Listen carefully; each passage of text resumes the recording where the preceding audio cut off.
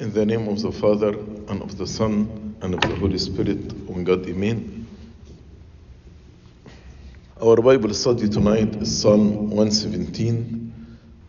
This psalm has no title, and also it is the shortest psalm, but one of the greatest in its expression of praise, as we will explain. And the occasion of this psalm maybe was written after the restoration of Israel from the exile, or maybe another occasion that reflects the goodness of God toward his people. Because this psalm celebrates redemption from captivity. Also, it prophesies about the grand redemption of the whole world from the captivity of Satan by our Lord Jesus Christ on the cross. That's why it is a messianic psalm, which means it prophesies about the Messiah. This psalm is quoted by St. Paul in the New Testament when he spoke about the work of our Lord Jesus Christ in Romans chapter 15, especially about the conversion of Gentiles to Christianity and accepting the Gentiles into the family of God. St. Paul quoted this psalm in Romans 15, verse 9, to prove that the Gentiles should glorify God for his mercy, that he opened the door of salvation for the Gentiles, and now they are part of the family of God. And also prophesies of the calling of the Gentiles by the preaching of the gospel, when the apostles went not only to the Jews, but also to the Gentiles to preach the gospel. And St. Paul applied this psalm in Romans chapter 15, verse 11. This is the shortest psalm, and Psalm 119 is the longest psalm. Both Psalms 117 and 119 are called the great psalms. Why? Because both psalms confirm the fact of the value of worship, not measured by its length. This psalm is the shortest one, only 2 verses, and Psalm 119 is the longest. So it has nothing to do by the time or the length of prayer, but the depth and the spiritual warmth of prayer. The church prays this psalm at the beginning of the 11th hour of the Agpeya. That's the first psalm in the 11th hour of the Agpeya. And also we chanted as a long hymn called the Ethnos Tiro before the Vespers praises. And why we chanted in Vespers and in the 11th hour of the Agpeya? Because it refers to the establishing of the church at the fullness of the time and opening up the gate of faith before the Gentiles. Because the Gentiles are those who came in the 11th hour. You know the parable of the 11th hour? People came in the first hour, second, third hour, sixth hour. So some people came in the 11th hour. The Gentiles actually represented these people, or the 11th hour workers represent the Gentiles. That's why we pray it in the 11th hour of the Agpeya, and also the 11th hour when they took down the body of Christ from the cross, and now the gates of paradise are opened. Mean also the gate of paradise is opened not only to the Jews but also to the Gentiles. So this psalm simply urges all the people to praise God because God has abundantly blessed us. As I told you, it's only 2 verses. Verse 1, Gentiles are called to praise God. Gentiles are the non-Jewish people. Any person who is not Jewish is called Gentile. And verse 2, praising God for his mercy and truth. Verse 1, praise the Lord, all you Gentiles. All you Gentiles. Laud him, all you peoples. The psalmist addresses the Holy Church and exhorts the church to praise God, Jews and Gentiles. Also in Amin Ispatir, this verse is chanted by the deacon in the altar. Praise the Lord, all you Gentiles, laud him, all you peoples.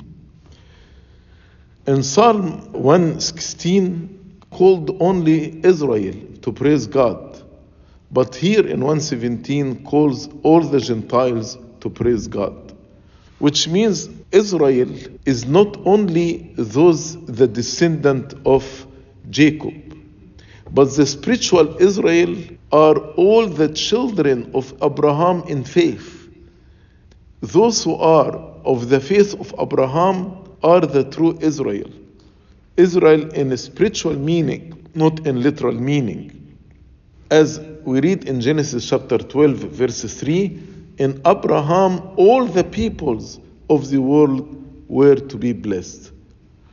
God is not the God of Israel only, but God is God of all people, and his praise should be celebrated not by one nation, but by all the nations. The time would come when the barrier between the Jews and Gentile will be broken down, as St. Paul explained in Ephesians chapter 2, how God reconciled the Jews with the Gentiles in the cross, and both of them he reconciled with God the Father. When all the nations of the earth unite in worship of the same God. Some suggest that people refer to the Jewish people when he says, praise the Lord, all you Gentiles, laud him, all you peoples. So Gentiles are the Gentiles, people are the Jews. But when we read Romans chapter 15, verse 11, St. Paul referred to the word people here to mean the Gentiles, all the nations, not only the Jews. Laud him. What is the difference between sing or praise him and laud him? The word laud him doesn't mean only to sing or to praise, but to sing aloud. Laud him, all people.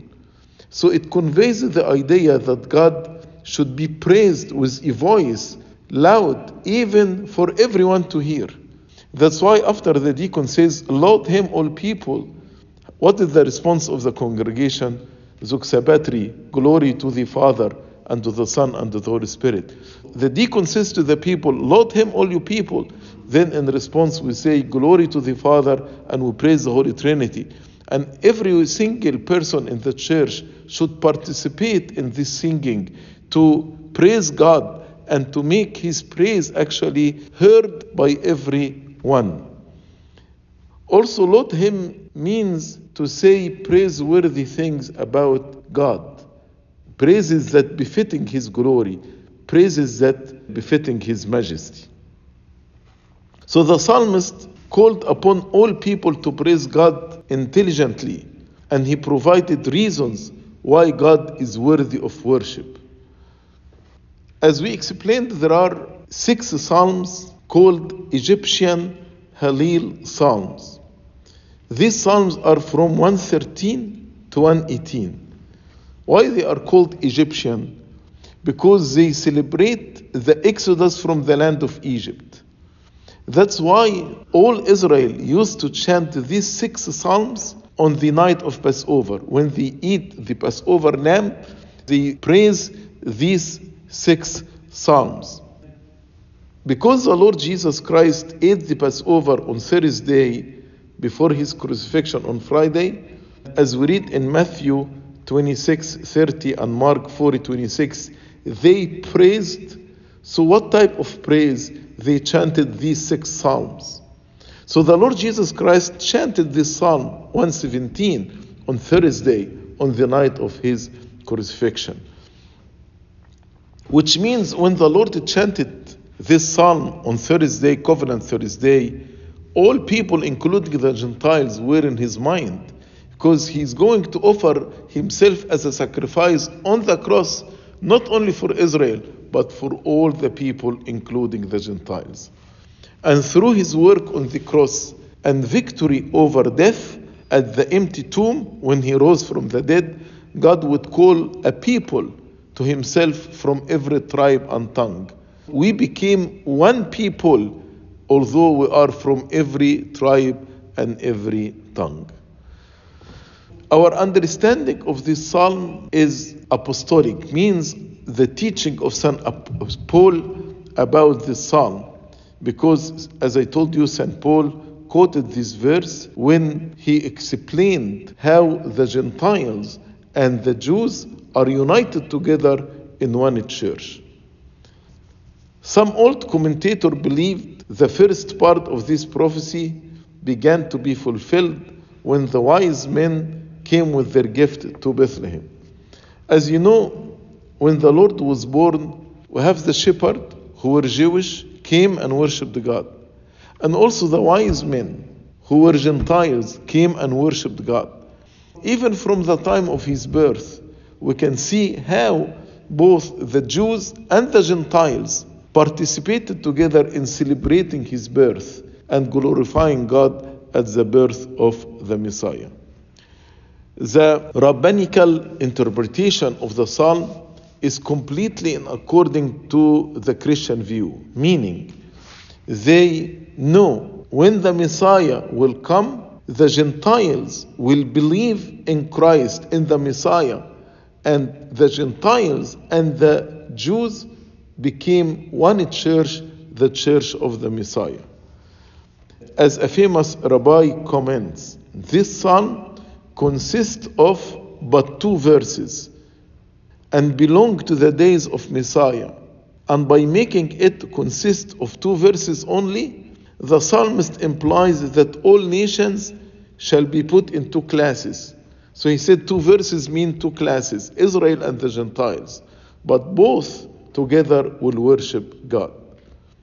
St. John Chrysostom says, this psalm calls on not only 1 or 2 or 3 nations, but all land and sea.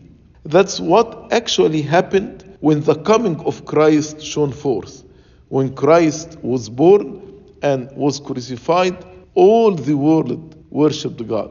Then he mentions also the cause of their saving.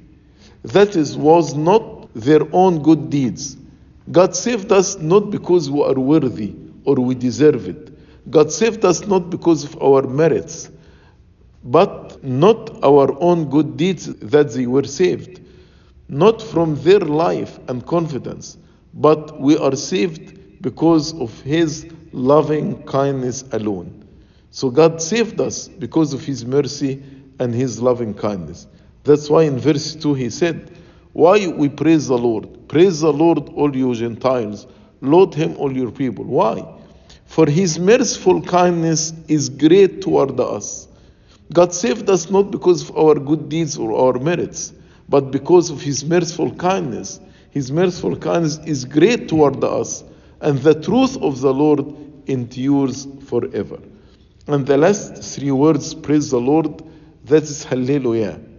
Hallelujah, Hallelu means praise. Yahweh, Jehovah. So Hallelujah means praise Jehovah, praise Yahweh, praise the Lord. If one to translate Hallelujah will be praise the Lord. That's the meaning of Hallelujah. So the reason the psalmist gives for praising God, why he is calling all the world to praise God, for His merciful kindness is great toward us. By the coming of the Messiah to the Jews and the Gentiles, this in itself is the work of His merciful kindness. Without God's mercy, there would be no salvation for us. If God is not merciful, we will not be saved. Salvation rests on this truth. The truth that God is kind, is merciful, is loving. And God cannot deny His own character.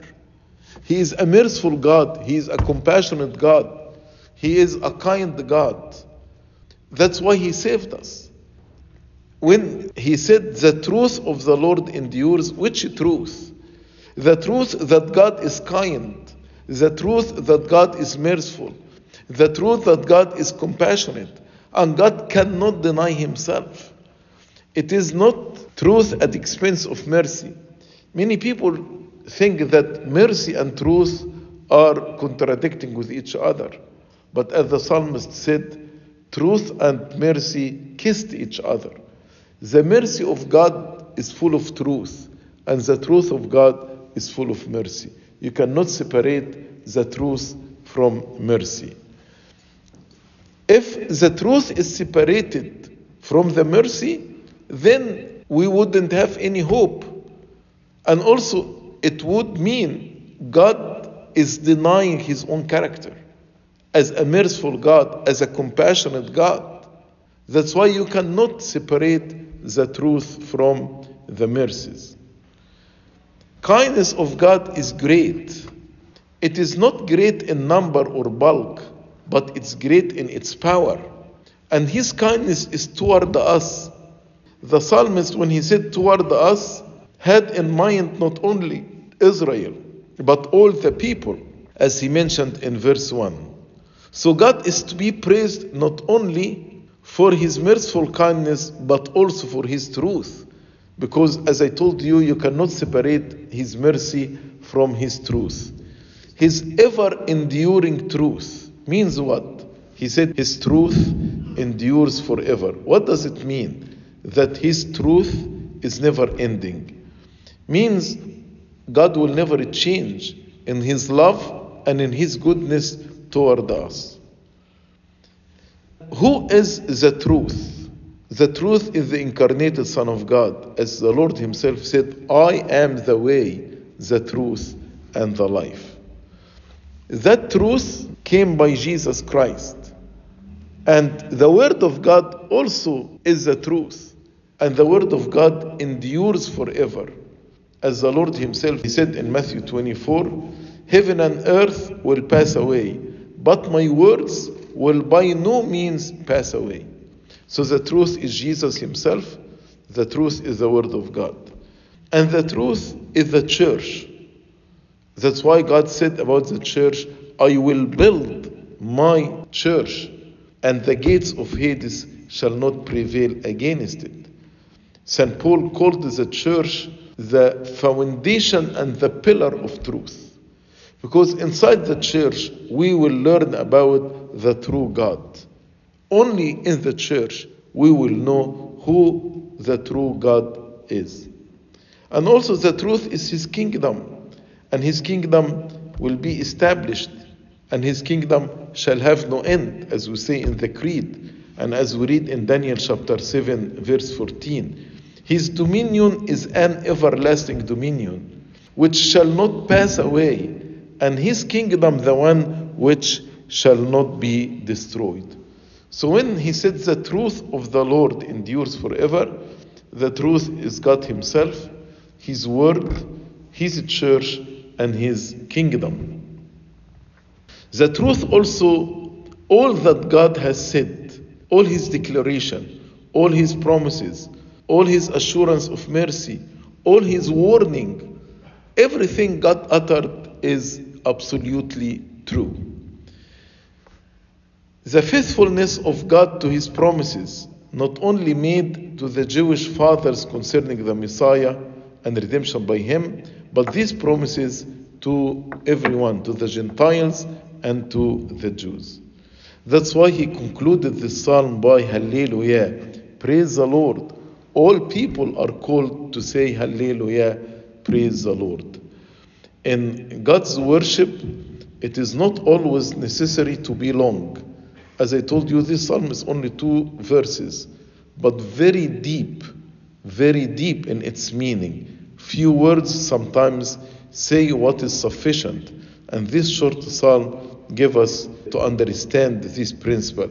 As St. Paul said, 5 words with understanding better than 10,000 words without understanding. This actually concludes Psalm 117. Glory be to God forever and ever. Amen.